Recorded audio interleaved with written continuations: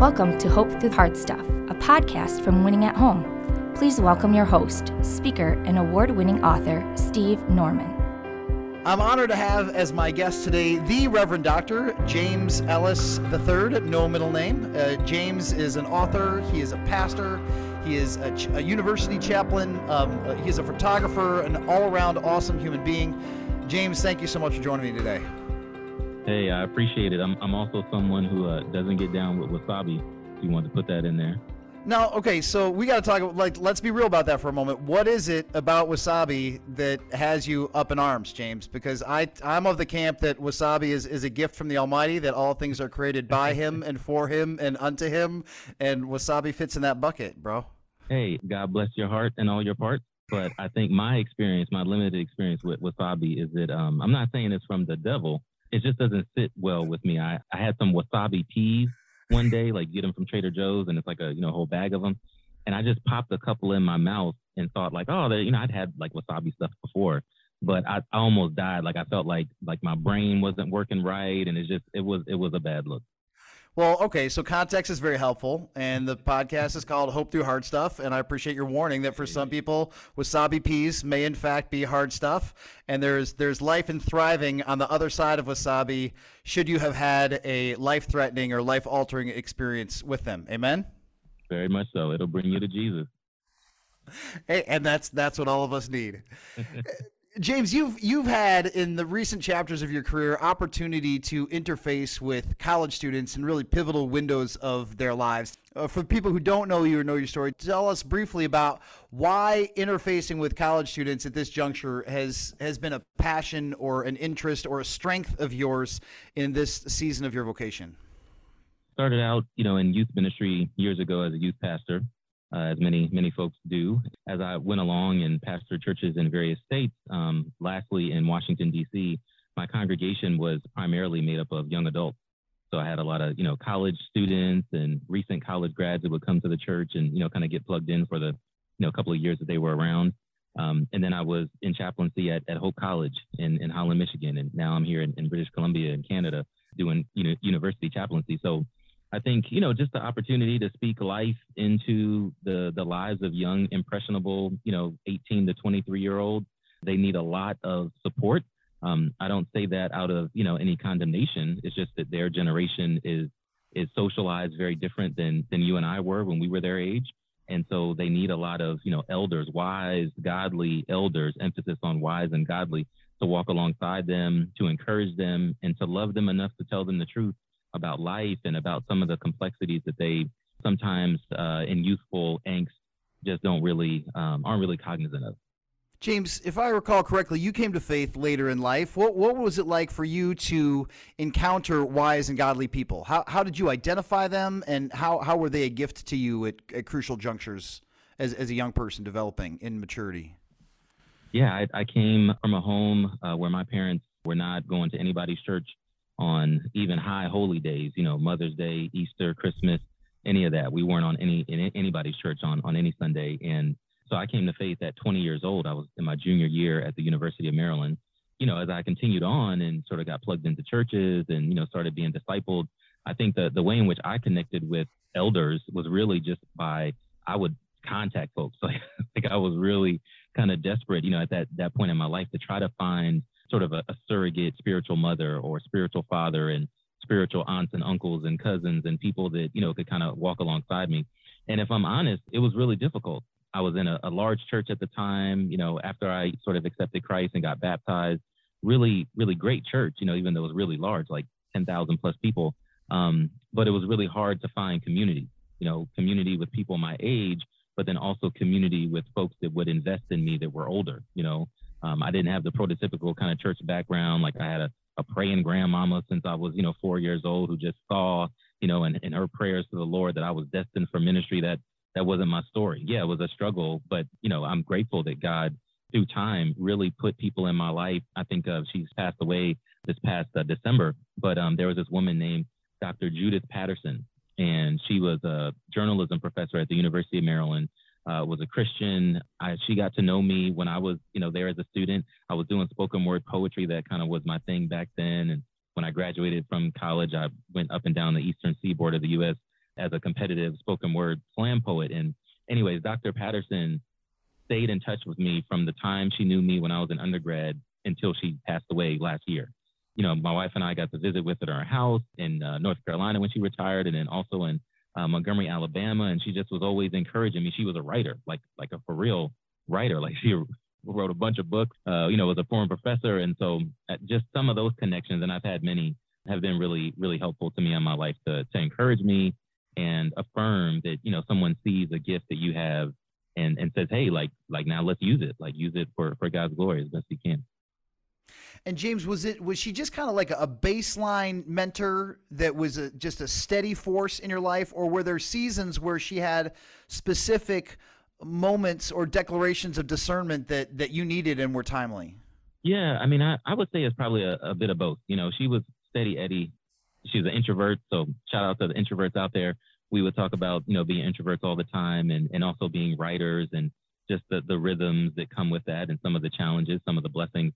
But I remember also, you know, there were seasons in my life where I wasn't always making the best decisions. You know, when I graduated from the University of Maryland and going off and trying to make a life, you know, I was a website designer at the time before I got kind of called into ministry. And, you know, she just would lovingly listen to my stories, listen to about, hey, I just moved to Philadelphia and I'm doing this, you know, job. Or it wasn't so much, you know, her kind of calling me out and saying, hey, this is a problem or you need to do this or that. But, you know, just in those wise, you've been a professor and you've been living longer than I've, you know, been around to even think I could do life, you know, that kind of wisdom that, you know, she would kind of lovingly just point certain things out and, you know, say, hey, well, I'm praying for you about this and, you know, those kinds of things, which, and I've had some other people who are much more demonstrative and they would just be like, look, this ain't going to work. But, you know, you need both ends. For sure. James, you mentioned how it was harder than you wanted it to be as a young person to connect with godly and wise mentors. What factors are in play that inhibit students from having access to people who have discernment to offer, or conversely, that inhibit the wise from making themselves available or thinking that they have a gift to give? What is it about either our culture or our church culture that has made those opportunities farther and fewer between than maybe they should be? You know, one piece of it is kind of what you mentioned. I think some folks that are a bit older and have, you know, gone through life and seen some things. They've been through wars and rumors of wars and all that. They just can feel intimidated by the younger generation. That classic sort of like young whippersnapper, you know, like, they always on their phones. They're just not doing life how I'm used to. You know, it's that kind of thing. Yeah. And I find myself, I'm 42, you know, I find myself sometimes like these young people, they own some different stuff. I can't keep up, you know? So I think there is that sort of disconnect, you know, just because, again, the ways that they are socialized are like, it's a world apart than, you know, for people, you know, if you're 55 or 65, you know, you're looking at this young person who literally they're like attached to their phone. Like that's how they see life. They've had a device in their hand since they were 3 years old. That's very different than, you know, a lot of other folks. So I think that's just the realities of life, you know, and I think, to be honest, you know, older folks like myself, we have to kind of get over ourselves at points and say, okay, like, yeah, they are different. And that's okay. Every generation is going to be different and have their own particular idiosyncrasies that they're going to have to address. But guess what? They're also the same. You know, they do dumb stuff and they do good stuff and they need counsel, and you need their energy as much as, you know, they might need some of your wisdom and kind of practical advice about things. I think on the side of the young folks, you know, and I say this with all due love and respect and admiration to the young folks. I'm around them very often. You know, some of them, their motor and their interest, sustained interest to reach out and take the initiative as a youngin, like that's your job as a youngin. Like, you're going to need older folks in your life more than the older folks are necessarily going to need you. That's just how mentorship and discipleship kind of goes, you know. Sure. Not that, you know, elders can't reach out. Of course you can reach out and, you know, be proactive, but as a youngin, it's like, you got to realize, hey, I haven't figured this out and I need some help from people who are a little further down the road. And I find at times, not all the time, but sometimes, you know, there's young folks that they don't know if they're coming or going, but they think that they know that they're coming or going. And right. So, you know, they just won't reach out. Like, you know, you've extended yourself, you've taken them to coffee, you've emailed them 15 times, you know, you've said, hey, if you need something, let me know. hey, if you want to do a Bible study, I'm happy to do that. And they just kind of like, the motor doesn't click over sometimes for them to say like, hey, this person is here trying to help me, you know? It's so good, James. I heard somebody say recently, they go, every generation wants to believe that they're smarter than the one that came before it and wiser than the one that came after it. And I think that I appreciate what you're saying, because I think that there are young people where humility really could be a great asset for us.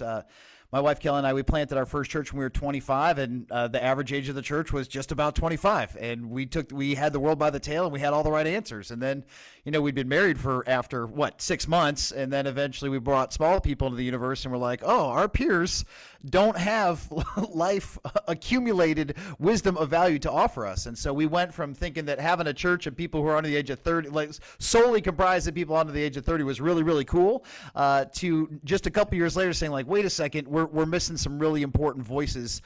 We got to fight to get them because we need help. Yeah, no, I totally agree. And that's for me really what, sort of discipling young people is about. It's about the intergenerational sort of connections that we all need. I need people that are older than me, at 42 in my life, because they understand some things and have some wisdom and some patience and some grit and some faith that I need them to sprinkle my way. And I'm just playing that same role for, people that are younger than me.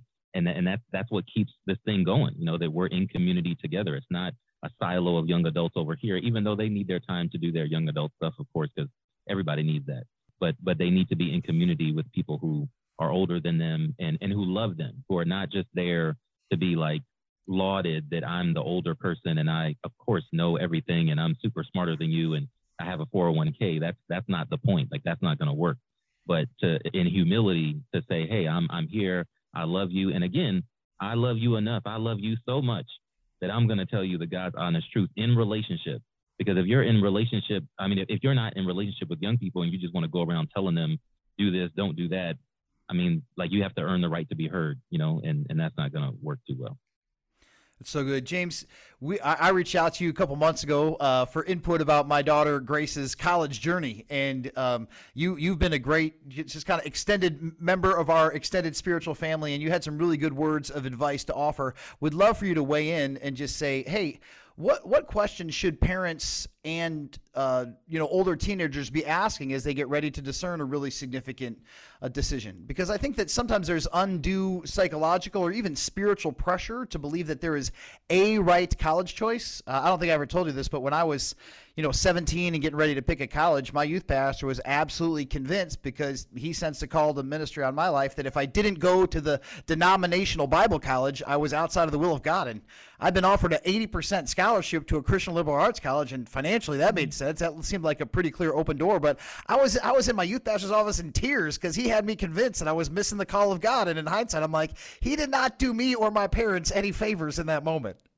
Come on, somebody. Go ahead and open up the doors of the church. We'll collect the offering right now. I'm with you, Steve. I think, the time of life, when young people are in their parents are discerning college, and where they're going to go, of course, it's stressful. Like, it just comes with the territory. You're trying to figure out the brass tacks of finances, like you mentioned. You're trying to figure out, fit, in terms of faith or spirituality and other components of things that are important to you and your kid. Is it going to be a safe campus for them? Are they going to be a commuter? Are they doing the community college thing for 2 years and then transferring? There's a litany of how close are they going to be to home? Can they fly home? Are they going to just drive on the weekends, or whatever it may be? There's a endless list of variables that you're trying to work your way through. And I think, the go-to sometimes for parents and for their kids is you just start freaking out. Like you just start losing it. Normal kind of like casual conversations about, different variables of the options on the table go from very like casual and fun family times, to like World War III, Sure. And so I think the first thing that I always tell anybody around this question is you have to calm it down.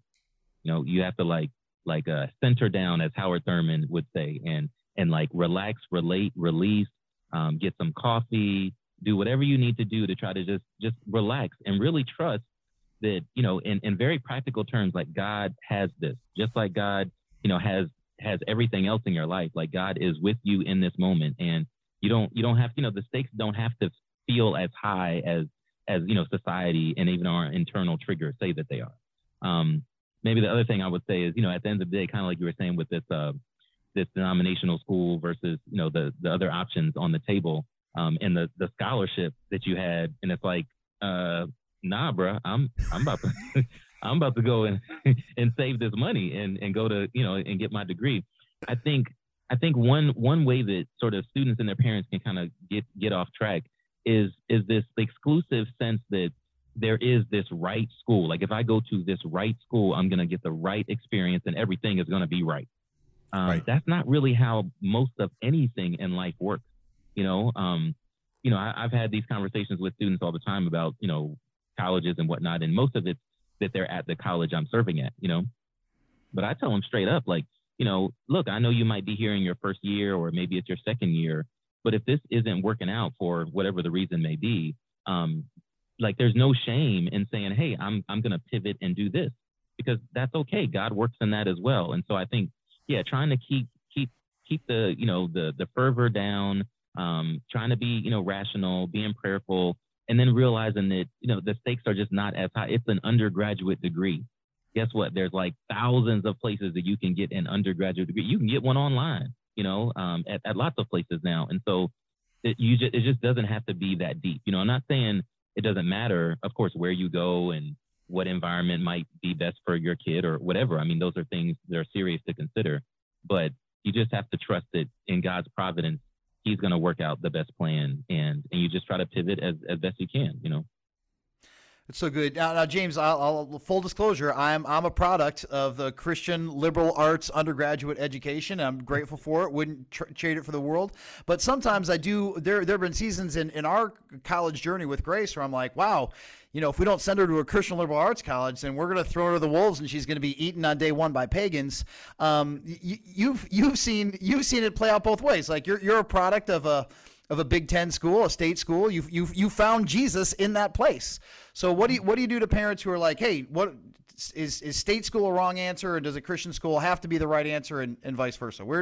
What perspective do you have to offer there? Yeah, I mean, one thing I would say is that there's not right or wrong. That's first and foremost. There's no right or wrong. Like you mentioned, your kid can grow and have godly relationships and friends and be able to blossom into the person that God called them to be in a secular environment. There's parachurch organizations. They can find a church home locally. It's not like people act like Christians don't go to secular schools. And I wasn't raised in a Christian home or, just Christian environment. So when I run into these things, I'm like, really? People exist that think like, oh no, you got to just keep it real Christian, because somehow, they're not going to be able to flourish in this other environment. Are there challenges? Of course. Is it going to be the same kind of experience of, being in a Christian liberal arts environment, for example? No, there's going to be some things that you give up and some things that you get. And the same thing with the Christian environment. Like there's a lot of things that are very positive, and that I would recommend about a Christ-centered institution, that your child is going to go to. But it's not without its challenges. And so I think, you can't view it as, one is like the godly choice and the other one's kind of like just a backup in case right. The godly choice doesn't work out. You have to view them as, no, they're both created equal. Again, there's some pros and maybe some preferred things about the Christian environment that you would like, but you also have to realize that there's so many things that about your child, but there's so much more that God knows, and they're not necessarily like the same. Like God knows way more than you, and your child is still in the process of developing and trying to learn and discover who they are and all those kinds of things. So I think there's a misnomer to reason that if my child ends up in a Christian environment, university or college, that they're just going to kill it. They're going to be on the mission field with Jesus, and they're going to have all Christian friends, and they're just going to be going to Chick-fil-A every week, and they're going to be praying and leading Bible studies and going on mission trips, and they're not going to, come home with some stories that I would rather them not come home with, engage in some behavior that I would rather them not have engaged in. I've been at Christian environments for, over 6 years now in two different places, two countries. And I can tell you, the Christian kids at the Christian school are doing many of the same things that the other kids, whether they're Christians or not, are doing at the secular school. So there's no necessarily like this protected, sort of force that if your kid's at a Christian school, they're just no way, no, not my child. They're not going to do X, Y, Z. You have to train them up in the way that they should go.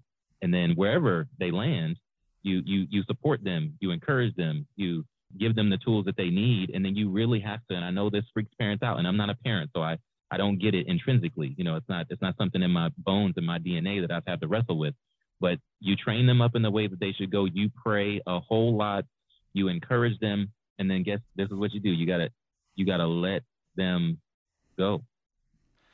James, that's so good. I was at a memorial service earlier this week celebrating a veteran, a woman who had served her country faithfully as a nurse in Vietnam, and as a part of the very beautiful, meaningful rituals of honoring her memory. Her adult daughter, had arranged for pigeons to be released as her ashes were being scattered, and the pigeon wrangler gave a pigeon to each of this woman's who had passed, her adult daughters and two of her granddaughters. He goes, "I want you to take these pigeons." He goes, "They're professionals. They know what to do. I need you to hold them tight, and then when I count to 3, I need you to release them." And he goes, "When you release them, you don't just kind of like open your hands." He's like, you gotta have to fling them into the air. It's almost like you got to give them a head start. And I think that was a really beautiful image for me to viscerally witness as a parent who's getting ready to send a child off to college, not to be able to say like, well, I just kind of weakly open my hands and hope that they figure it out. It's like, no, there is a propelling them skyward as an act of faith. Yeah. Hey, pigeons for Jesus, There you go. There you go. So, James, you said, and we have all observed, that there are students who can go to a Christian school and engage in nonsense, and there are children who can go to state schools and pursue godliness. And it seems like the variable there is the kind of community that they seek and pursue. So what suggestions do you have to help parents encourage and remind their students to pursue community that is Bible engaged, that is Christ centered, and that is spirit led? Yeah, I mean, when your kid is leaving to go to their university of choice, whether it's a secular school or a Christian school, I think you want to send them away with some luggage, but you want that luggage to be useful, and so, hopefully they've already gotten it to this point. But you want to be able to help your child realize that as much as, we want you to come home with a degree. I'm like, let's just be honest. That's the whole point of a university experience. I mean, it's great to have friends, and it's great to go to Bible study, and it's great to do all these things. But we want you to come home with a degree, because a degree is what's going to help you then get a job. And this is it. Move out of our home so that we can be liberated and be back to how we were before y'all came around here. That's the whole point.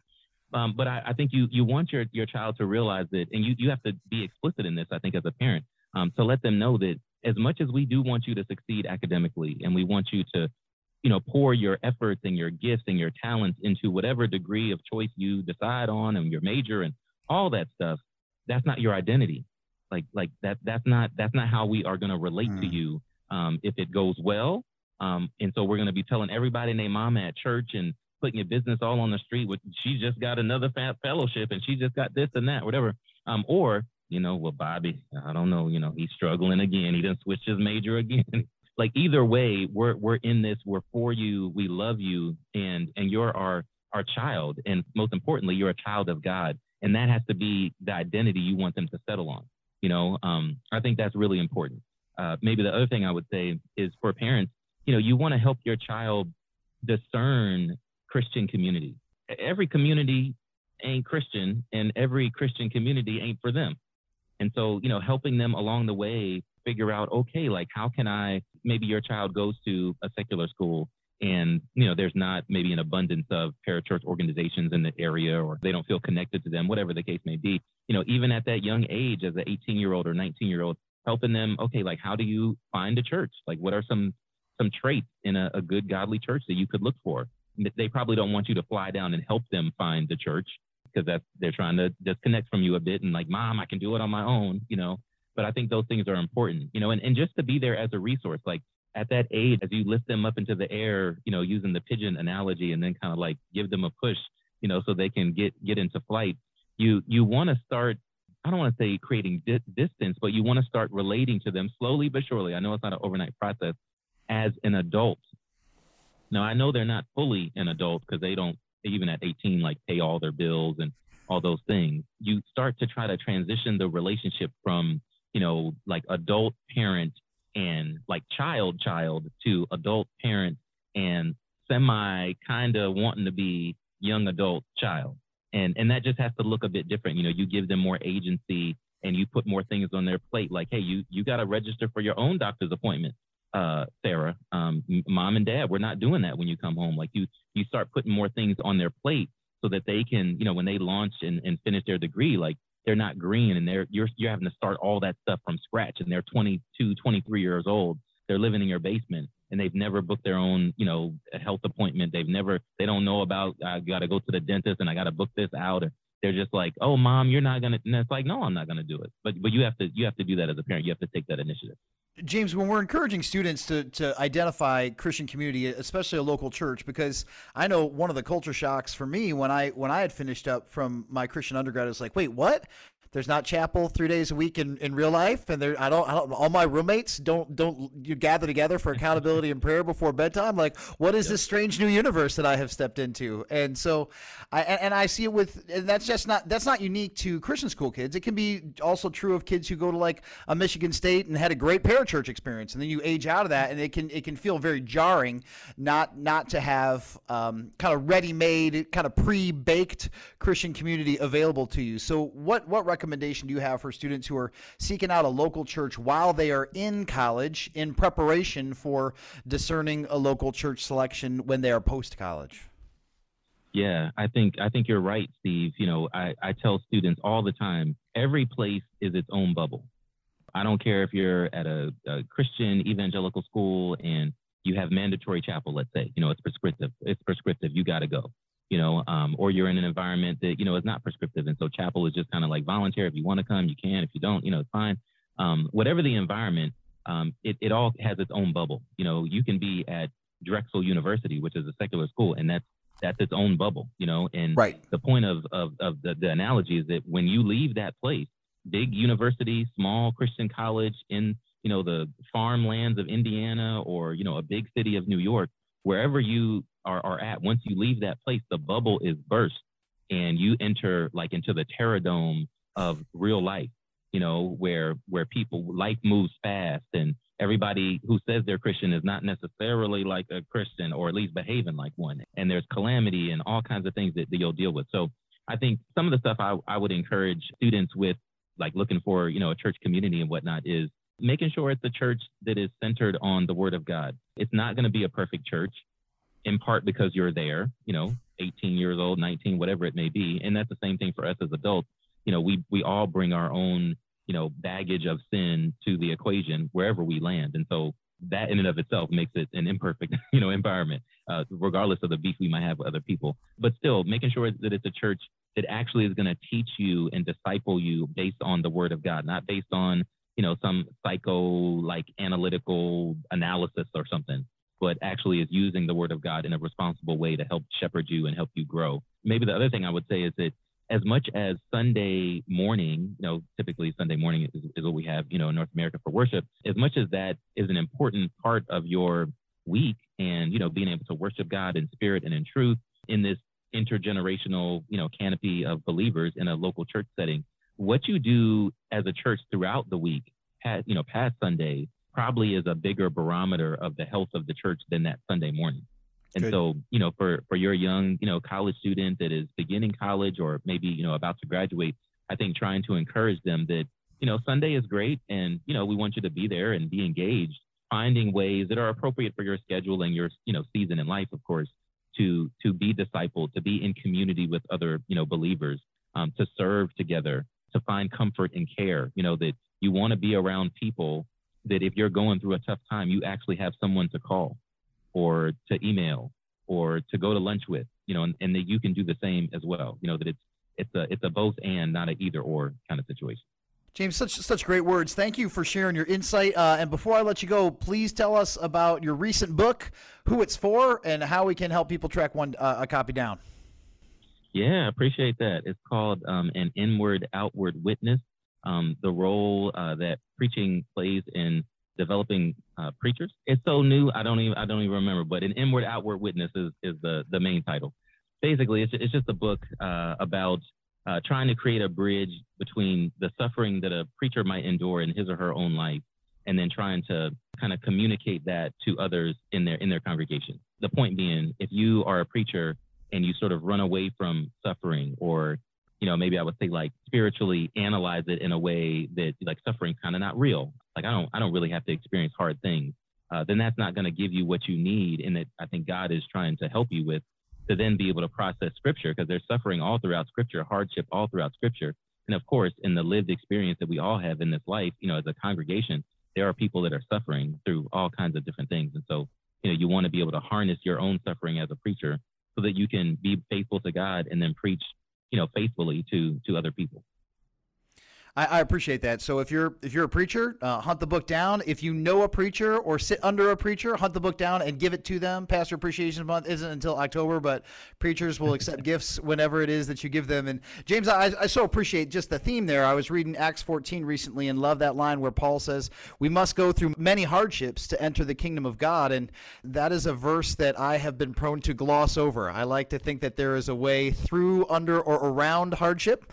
There are certain, theologies that say, like, if you trust Jesus and you eat your Wheaties and you read your Bible, bad things won't happen to you. And that is heresy. Let's call that what it is. Amen. And Amen. Jesus said it and Paul said it, that hardship and suffering and trials are ways by which God matures us, stretches us, heals us, grows us, transforms us, and conforms us to the image of Christ. And those are gifts that we might not be able to fully appreciate this side of glory, but they are gifts nonetheless. So thank you for teeing that up. Thank you for leaning into that conversation. Thank you for joining us today. Yeah, no problem. Appreciate it. And for those of you who are listening, thanks for joining us on Hope Through Hard Stuff. It's been a pleasure to have you listen in, and we'll catch you next time. Thanks so much. God bless. Thanks for listening to Hope Through the Hard Stuff. If you liked what you heard, please remember to subscribe to it, rate and review it, and then share it with others. Winning at Home offers hope through counseling and coaching, motivational speaking, community events, and other media resources. If you believe in what we do and want to support us in our mission, consider making a donation at winningathome.com.